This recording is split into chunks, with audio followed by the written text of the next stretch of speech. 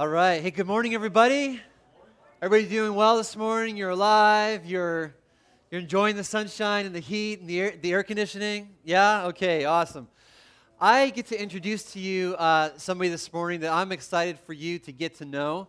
Some of you know that over the last couple months we've been having some staff transition, and Amber at St. George, who was our our operations administrative director, resigned, and yesterday we actually just moved her. She's off down in Montesano today. And one of the things I love about God is that whenever there's some transition change coming, God, He sees all of that long before it happens. And over the last several months, as this need has become known in our church, we need someone who's that operations person. Our church can't survive without it. It's just a key role in our church. As we've been looking at who to bring in, Natalia came along and kind of threw her name in the hat. And I think it was about 2 weeks ago that she officially said, yeah, I'm going to do this. And so Natalia is our new operations and next generation admin. So can you give her a big CTK Ferndale? Awesome. Good to have you. So I've gotten to know Natalia just a little bit over the last couple of weeks, and I'm excited for you to get to know her too, because she's just a sweet lady, loves Jesus, and just has a big heart for the church. But I've asked Natalia if she could just take several minutes just to give you a bit of a snapshot, let you know who she is, how she got here, and just a little bit of her story. So Natalia, why don't you go ahead and take it away. So I came to Washington from the East Coast, like the exact opposite side. I was born and raised in the Boston area, and actually my parents and my brother had immigrated from Brazil, and my parents had me a couple of years later.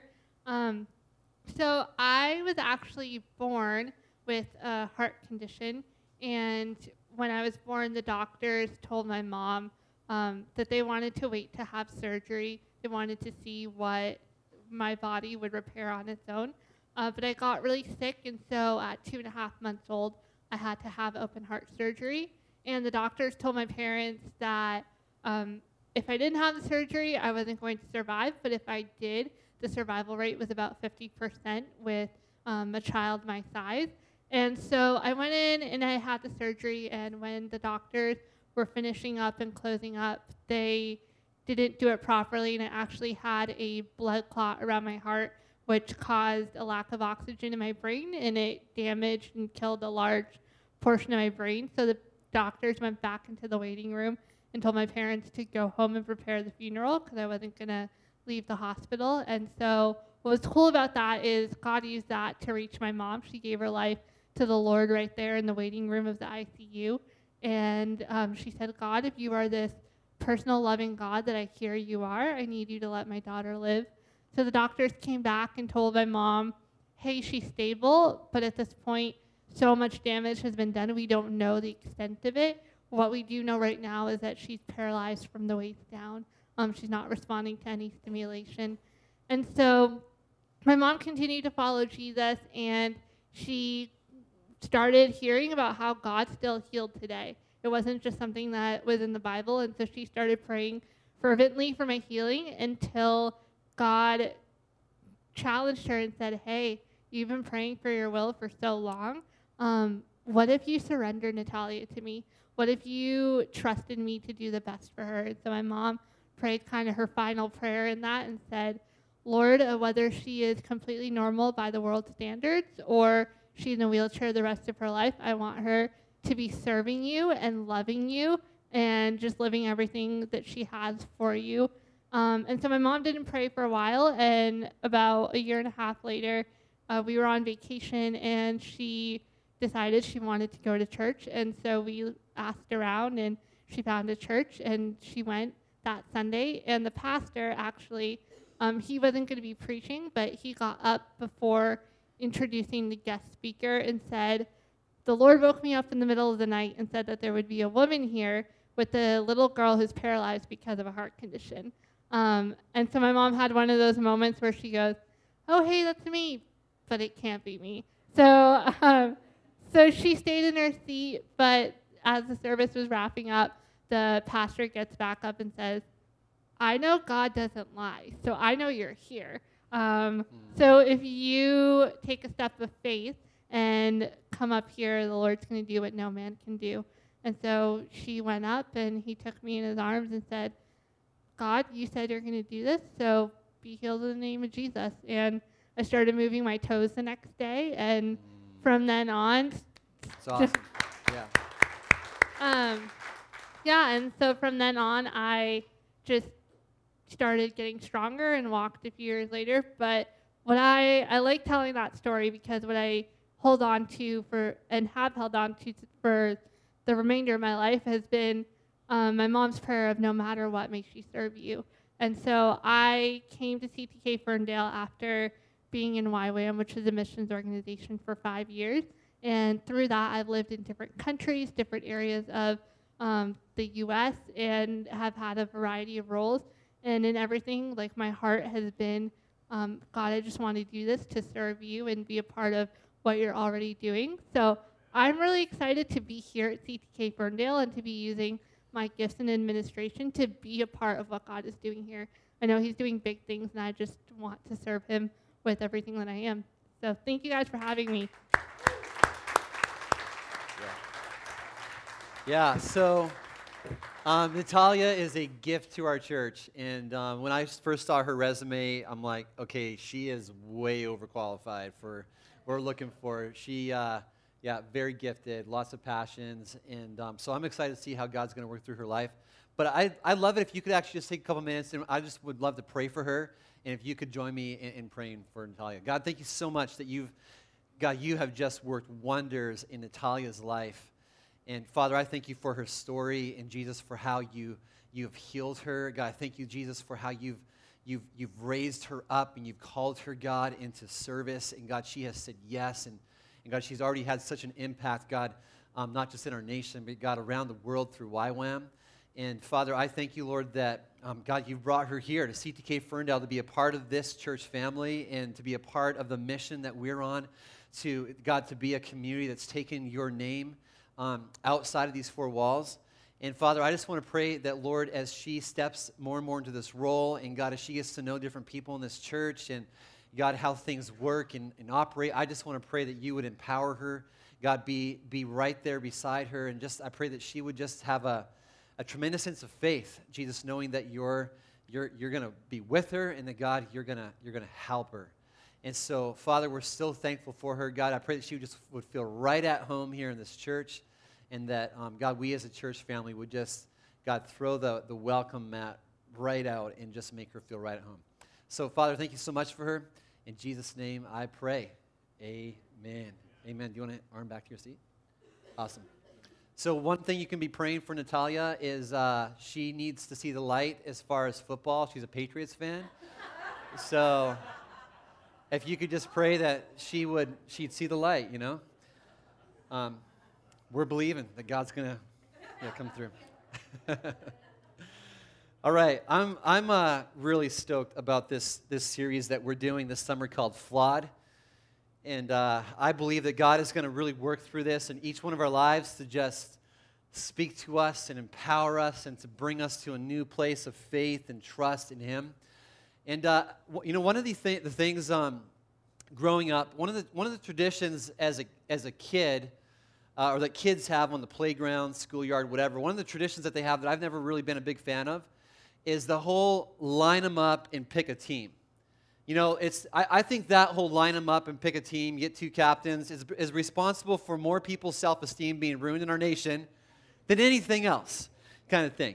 Yeah, you line everybody up, and you're standing there, and you're hoping and you're praying that you're picked somewhere in the top half and that you're not the last kid being picked. Well, several weeks ago, Becky and I, we had our small group and their families over to our house, had a big barbecue. We thought it'd be fun just to hang out, enjoy some sunshine, and just play together, laugh together, all that kind of stuff.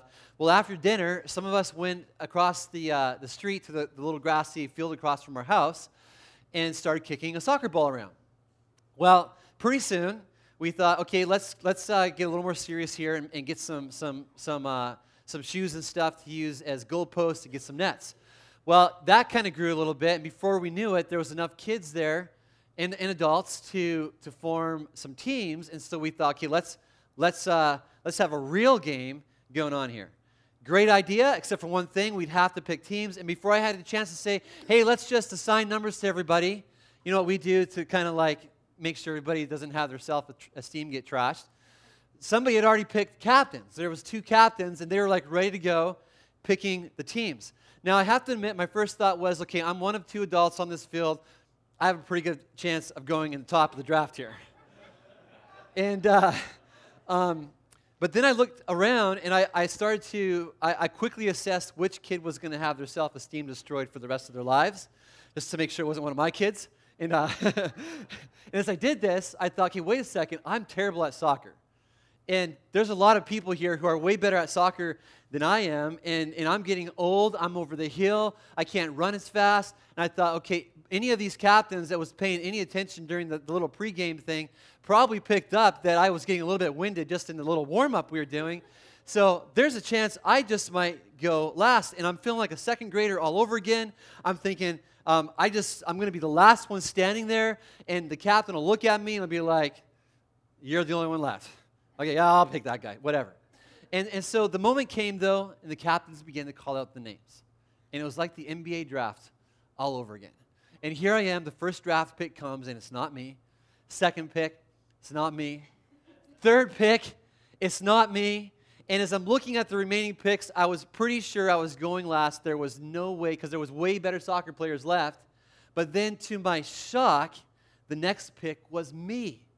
One of the captains had picked up my speed and my agility and my athletic prowess and the pregame stuff that was going on.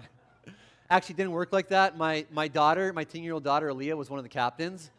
And so she saw her dad, and she's like, I can't have a dad feeling bad, so I'll pick that. Sure, whatever.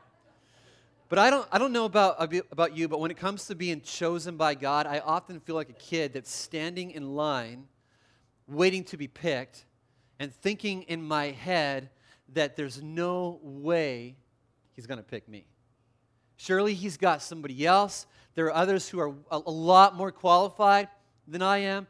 There's more talented people, more skilled people. There's better leaders, better parents. There's people who have more passion. There's people who have more wisdom. There's people that are better organized, better communicators. Surely God's not going to pick me. And you might be sitting here this morning thinking, yeah, whatever, Rich, you've been a leader with CTK for 8 years. Yeah, sure, that's not you. Surely you don't have that kind of stuff going on in the back of your head. Well, I'm here to tell you this morning that I do. In fact, just this last week, on Wednesday night, I laid in bed for 4 hours, got only 3 hours of sleep because I was bombarded with these kind of thoughts, self-doubt, questioning, just anxiety over the whole entire thing. True story. And we all have this struggle from time to time. Maybe for you, your struggle might be different than mine. Maybe you just feel like you can't be the mom that your kids need you to be. Maybe you see all those moms on Facebook who cook perfect meals every single night, followed by a half hour of just perfect devotions, and then an hour of perfect snuggle time as they walk out the door and kiss their kids goodnight, and everybody just snuggles off in the bed with no argument and fuss. And you're going, I can't be that. Or maybe you're the dad who just feels like you can't be the dad, or the spouse who feels like you can't be the spouse that you need to be. You just can't measure up. Maybe you're involved in ministry. You feel like you can't be the small group leader that you need to be. You're going, other people are way more qualified. Or maybe you teach in kids ministry. Maybe you're discipling some students. But the thing is, you feel like you're less than ideal for the job. Or maybe these feelings of inadequacy that you face and you struggle with have nothing to do with a task or a job. Maybe they have more to do with this deep call inside of you to go all in with Jesus and to take some steps towards maybe engaging in deeper community. And as that challenge comes, you hesitate because you feel like you don't have what it takes. You've made too many mistakes, and you just have too many flaws. And if you've ever been in this boat before, where you're kind of feeling too messed up, you're feeling too flawed, to do anything worthwhile or to be of any use in God's kingdom, if you've ever been in that boat, God put Hebrews 11 in the Bible for you and for me. If you grew up in the church, you know all about Hebrews 11. Hebrews 11 is known as the hall of faith. It's the chapter in the Bible that is packed full of names that most of us have heard about if you've been around the church. Great heroes of the faith, people like Noah and Abraham and Rahab and all these great people, spiritual giants. When I was a kid, my parents gave me these picture Bibles so that I would read my Bible. And whenever I came across some of these characters in my picture Bible, they were always the men and women that were just ripped. They had stacks of muscles. And the guys all had like this perfect long, like Guns N' Roses hair coming down. And they were just like these amazing people who always heard God crystal clear, who never made a mistake. But here's the thing. When you really dig into the characters of Hebrews 11, you find out pretty quickly that they have a couple things in common. One, yes, they had faith. But two, they were all very flawed. Very flawed. Big mistakes. Some of them were impatient. Others were self-centered. Some of them had huge problems with lust.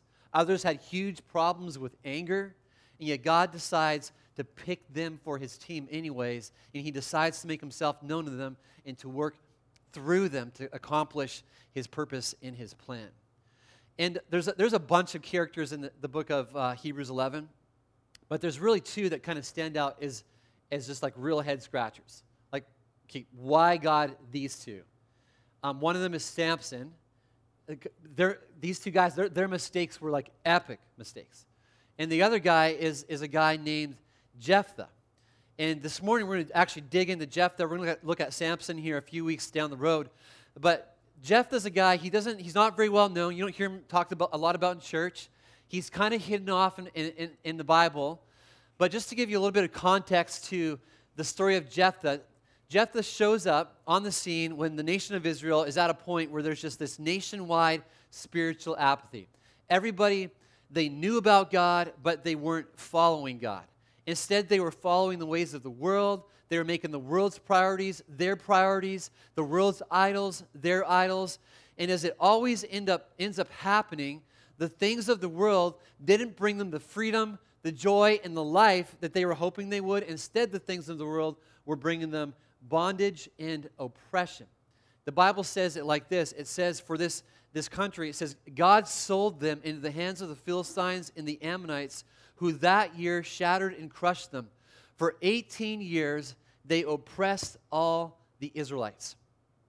Now, we could just camp there all morning because this is stuff that preaches really good. The things of this world might seem life-giving for a moment. They might seem life-giving for a season, but in the end, they rob you of the life that you're hoping to find because instead of you getting closer to Jesus, they actually end up leading you away from Jesus. And thousands of years later, we are still learning this lesson all the time. But God sees this happening. He sees the nation of Israel's disobedience. And so he brings correction. He works through the Philistines and the Ammonites, these two nations, to bring the nation of Israel back to himself, back to the one who really is life. And they repent in a way. I mean, it's not like total repentance. The Bible says the Israelites cry out to God and they beg for him to save them, to which God says no. And the reason God says no is because he sees their hearts and he knows that the Israelites actually don't really want to change their ways and come back to God. What they actually are asking God is, God, could you rescue us please from the bad guys so that we can continue on living life the way that we want it to be lived? What they're doing here is that they're using God. They're using God for their own thing. And we do this all the time too, don't we? We want God to come along and bless our life, the living life our way. We want God to come along and just slap his blessing on it. Maybe we think things like, God, give me joy. Just don't ask me to give up my sin. God, I pray that you would take this financial mess and sort out this financial mess. Just don't ask me to have a lifestyle of generosity and to be a person who's a giver. God be the center of my home. Just don't ask me to disciple my kids or to take initiative in my marriage and to begin praying with my wife or my husband. God will not be used. He, just like you and I, we don't want to be used. God doesn't want to be used either. Instead, He wants to be loved. He wants to be followed. He wants to be fully surrendered to, because He knows that that's the place where His blessing freely flows. And so eventually, though, the Israelites in this story, they do repent. And the Bible says it like this. It says, then they got rid of their foreign gods among them and served the Lord. And He could bear Israel's misery no longer. So just to quickly recap what's going on here. Israel has walked away from God. They've created this big mess over here. They've returned to God now and are serving Him again. However, they're still suffering some of the consequences of their disobedience. They're still being oppressed by these foreign nations.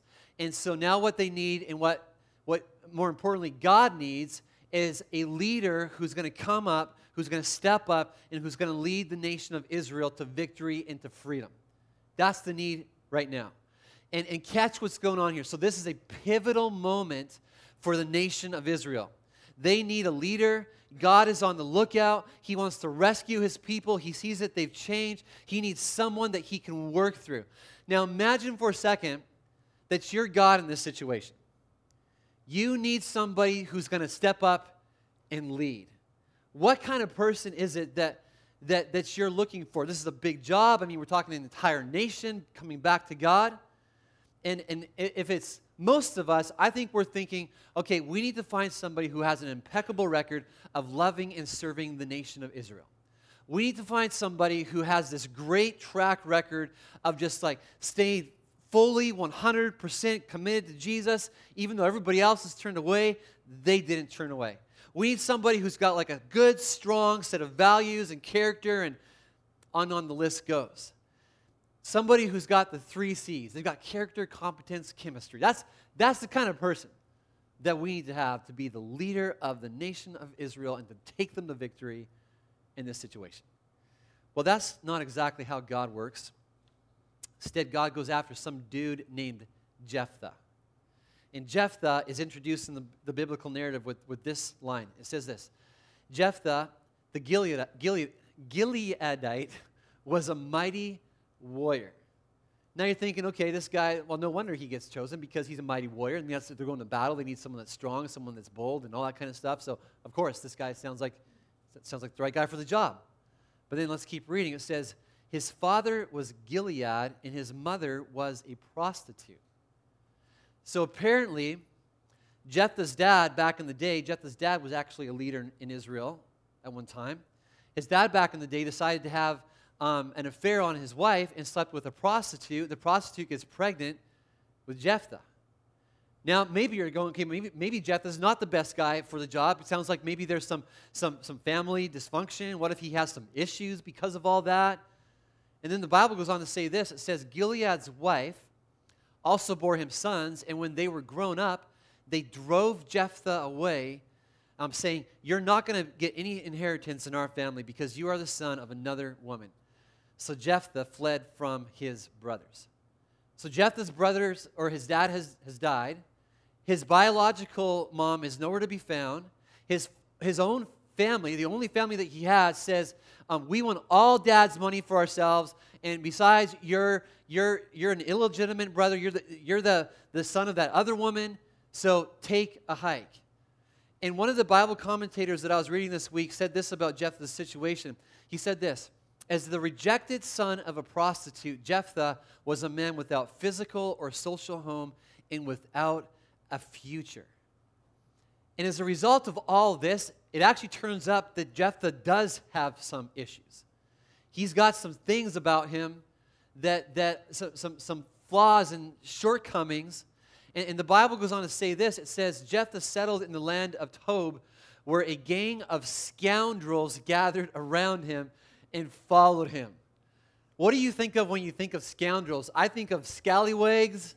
I think Pirates of the Caribbean. This guy sounds like Captain Jack Sparrow, who's got all these scoundrels gathering around him.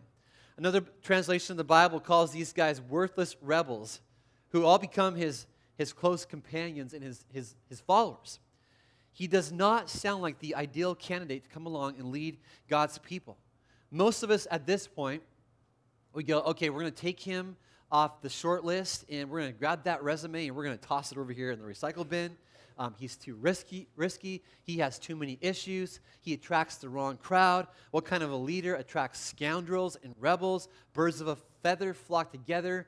This guy's got some bad birds surrounding him. Nevertheless, catch this. Nevertheless, as God is looking for someone to lead Israel to victory and freedom, God looks down on Jeptha and says, he's my guy. Should we grab that together? That phone call? No? Okay. He sees Jeptha and he goes, that's my guy. And for some reason, we have this idea that God can't work through us if our past is too messy. If we have issues, if we don't fit the mold, if we're outsiders, God can't work through us. But God doesn't seem to care about any of that stuff when he's looking for people to follow him or when he's looking for people to work through. The crazy thing about Jeptha is that all along God knows how Jeptha is going to be conceived when his dad sleeps with a prostitute. God knows that she's going to get pregnant. He knows that his brothers are going to hate him. He knows that his brothers are going to shame him. They're going to bully him. He knows that they're going to mock him, that they're going to eventually kick him out of the house. God knows Jeptha is going to be a man who attracts all the wrong people, and yet God says, I pick this guy. I'm going to work through him. I'm going to fill him with my spirit, and he's going to know me, and I'm going to do some awesome things through this guy's life. You see, God does not get hung up on people's past the way that we sometimes do.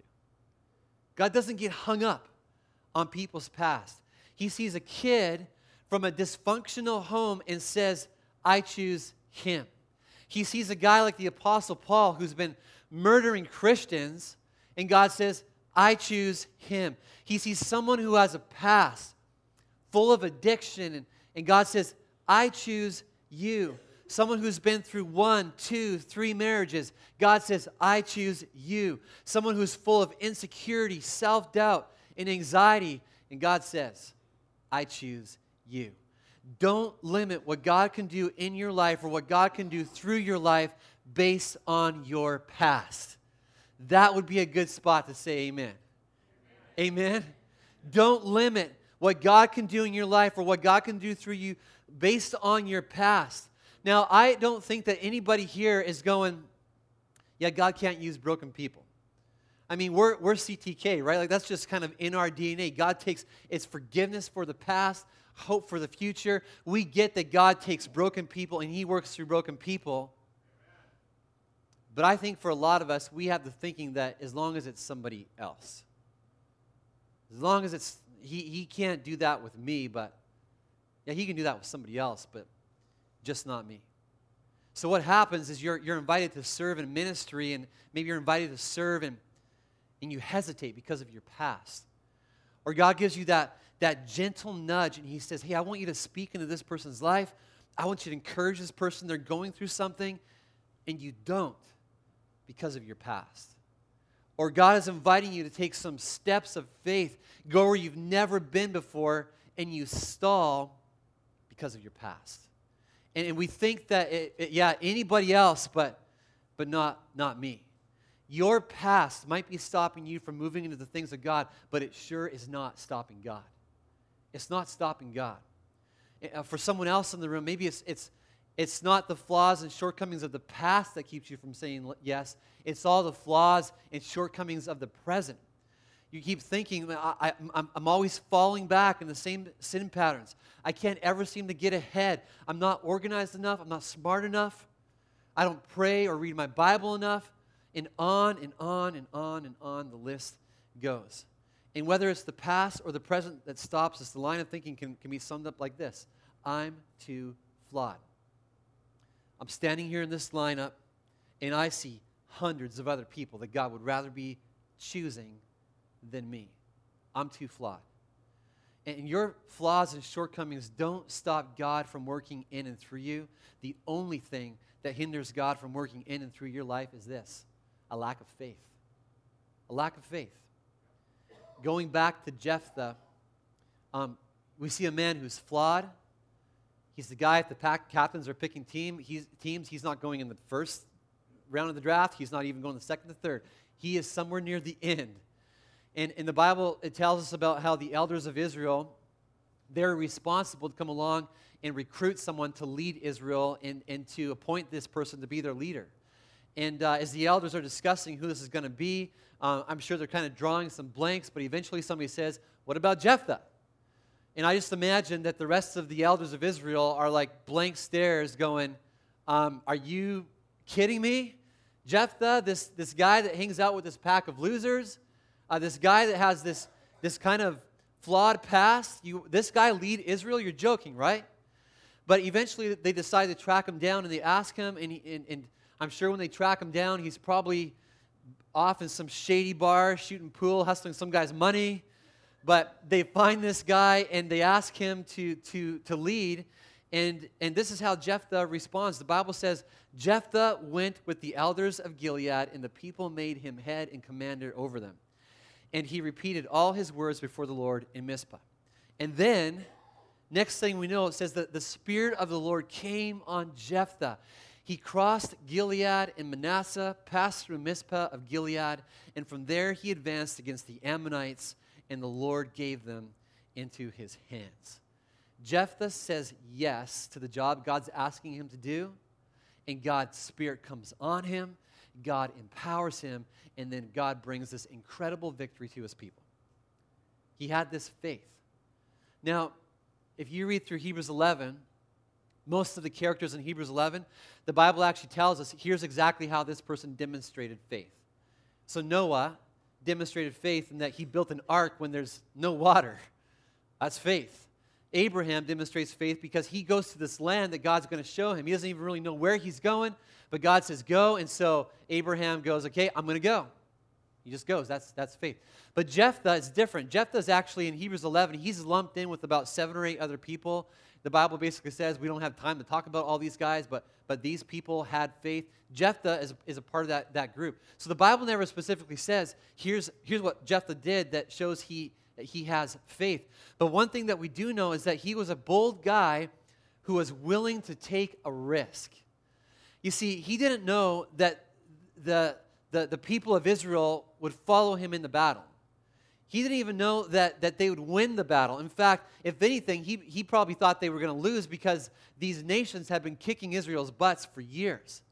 He didn't know if the people of Israel were going to reject him all over again like he'd been rejected before.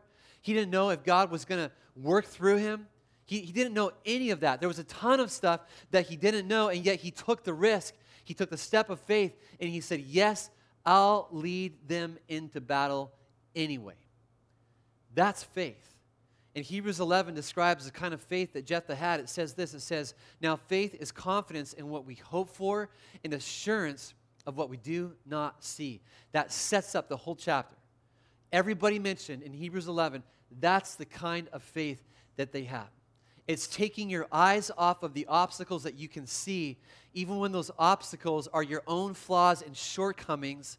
It's taking your eyes off of those and choosing instead to focus your eyes on God, the God that you can't see.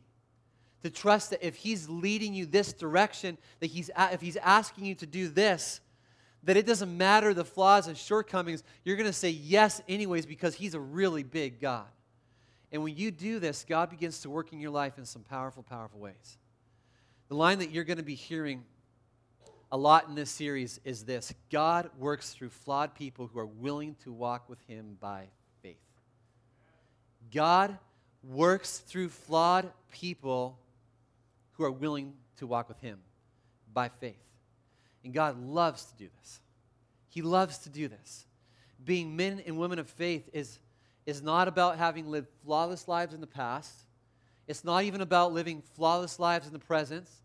It's not even about living flawless lives in the future. So this guy, Jeptha, he's going to go on to make some really, really, really big mistakes that we don't have time to get into this morning. But they're big mistakes that cost his family dearly. And then as if that wasn't enough, he goes and sparks a civil war in his nation. I mean, this guy makes some pretty big blunders. God knows this when he calls Jeptha, but he calls him anyway. It's astounding. Being men and women of faith isn't about being flawless. It's about following Jesus wherever he leads and then watching as he works in your life in a way that only he can. Watching him not only work in your life, but watching him work through your life. To be somebody that points people to Jesus. And our job is not to figure out God. Our job is to simply say yes. Sometimes when he asks us to do something, we try to figure out, okay, God, why would you ask me? I mean, look, I'm standing here and there's all these other people in this lineup. This person's, they're all way more qualified than me. God, why me? Our job is not to figure out God. Our job is to simply say yes. And my question for all of us in this room this morning is this: where is God asking you to take a step of faith? Where's God asking you? And what I want to do just for a couple moments here is let you ask that question of God. And let's just take a couple moments here to listen. God, where is God asking me to take a step of faith? God, where are you asking us to take a step of faith? God, where are you asking us to take our eyes off of the obstacles, off of our flaws and shortcomings, and put our eyes on you as you ask us to take a step of faith? And Heavenly Father, this morning I pray that Lord, you would help us to hear you. God, when you speak to us and ask us to take a step of faith, whatever that might look like, God, whether that step of faith is doing a job that you're asking us to do, God, whether that's a big job, God, or just something as simple as you coming along and saying, hey, I want you to start to love your next door neighbor better. I want you to start to get to know who they are. God, whatever that thing might be that you're asking us to do, big or small, God, I pray that we would be people that are quick to say yes, that we wouldn't be people that get all tied up in knots trying to figure out, okay, God, why would you choose me? God, I'm not good enough. I can't do this or that. God, there's just too many flaws, too many weaknesses, too many shortcomings. God, I pray that we wouldn't get blinded by our obstacles, but God, I pray that we would just keep our eyes locked on you. And Lord, I know this morning that, God, there are some here who you have been calling to put their faith and trust in you. And God, they just keep seeing their past. God, they keep seeing all this stuff that they've done, or all this, just their background maybe, and they're just going, I can't follow this God who's calling me to follow him. There's just too much. God, I pray that person this morning would take their eyes off of that and put their eyes on the King of Kings, the one who is the Lord and Savior, a God of great, great grace and love and forgiveness. And God, I also want to pray for us as a church that, Jesus, you would help us to be a church that is a church of great faith. God, I pray that, Lord, we would never be a church that settles, God, for a faith, God, that is comfortable and cozy and easy. God, a faith that we can live out in our own strength. God, I pray that we would be a church that is listening to you, and that God desires to live a life that is a life marked by reckless faith. A faith that is just, God, so dependent on you. God, that we're living in such a way that Jesus, we can't do what you're asking us to do, live the life that you're asking us to live in our own strength. God, we have to depend on you. And God, I pray that, Lord, as we do that Jesus, you would work through this church, God, to make your name, your name famous, God, here in Ferndale. God, I pray that your name would be lifted so high. God, as people look at these jars of clay and they see your all-surpassing power, God, at work in our lives. And God, I pray all of this in your good, awesome, holy, righteous name. And everybody said, amen, amen. So this last week, I shared with you this it's been a crazy week for me. It has been a crazy week. This happened on Wednesday night where I just was like, full of all this stuff. And then it happened again on Friday night. I just felt like God said, Kate, Rich, you need to get some people around you who are going to be just praying for you. I've got a group of guys, I call them my quad, that I meet with every Thursday. It's this discipleship group. And I just sent a quick text. Hey, guys, here's what's going on to me. Would you please pray? And I knew, I've had this happen enough. It's spiritual attack. And it was one of the guys sent this text back, said, Rich, read Exodus 3 and 4. And then he said, this guy's one of the pastors a CTK pastor. He said, Rich, Jesus chose, and then in all caps, you.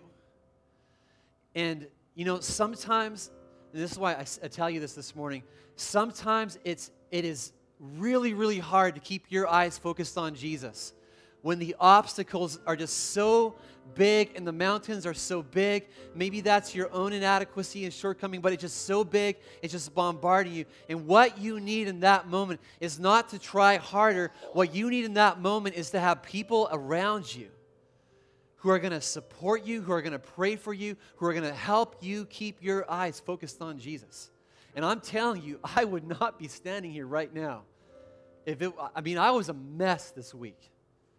But I had some people in my life who helped me see Jesus in everything going on. And I just want to encourage you, if you're here this morning, you're in that boat, get people in your life. Maybe it's a small group community that you need to dive into. You need to get a connection card, and you need to fill that out and go, I want to be in a small group.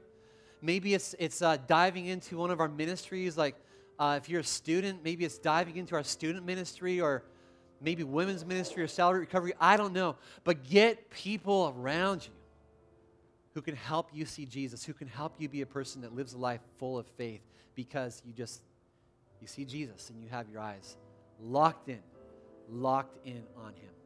Amen?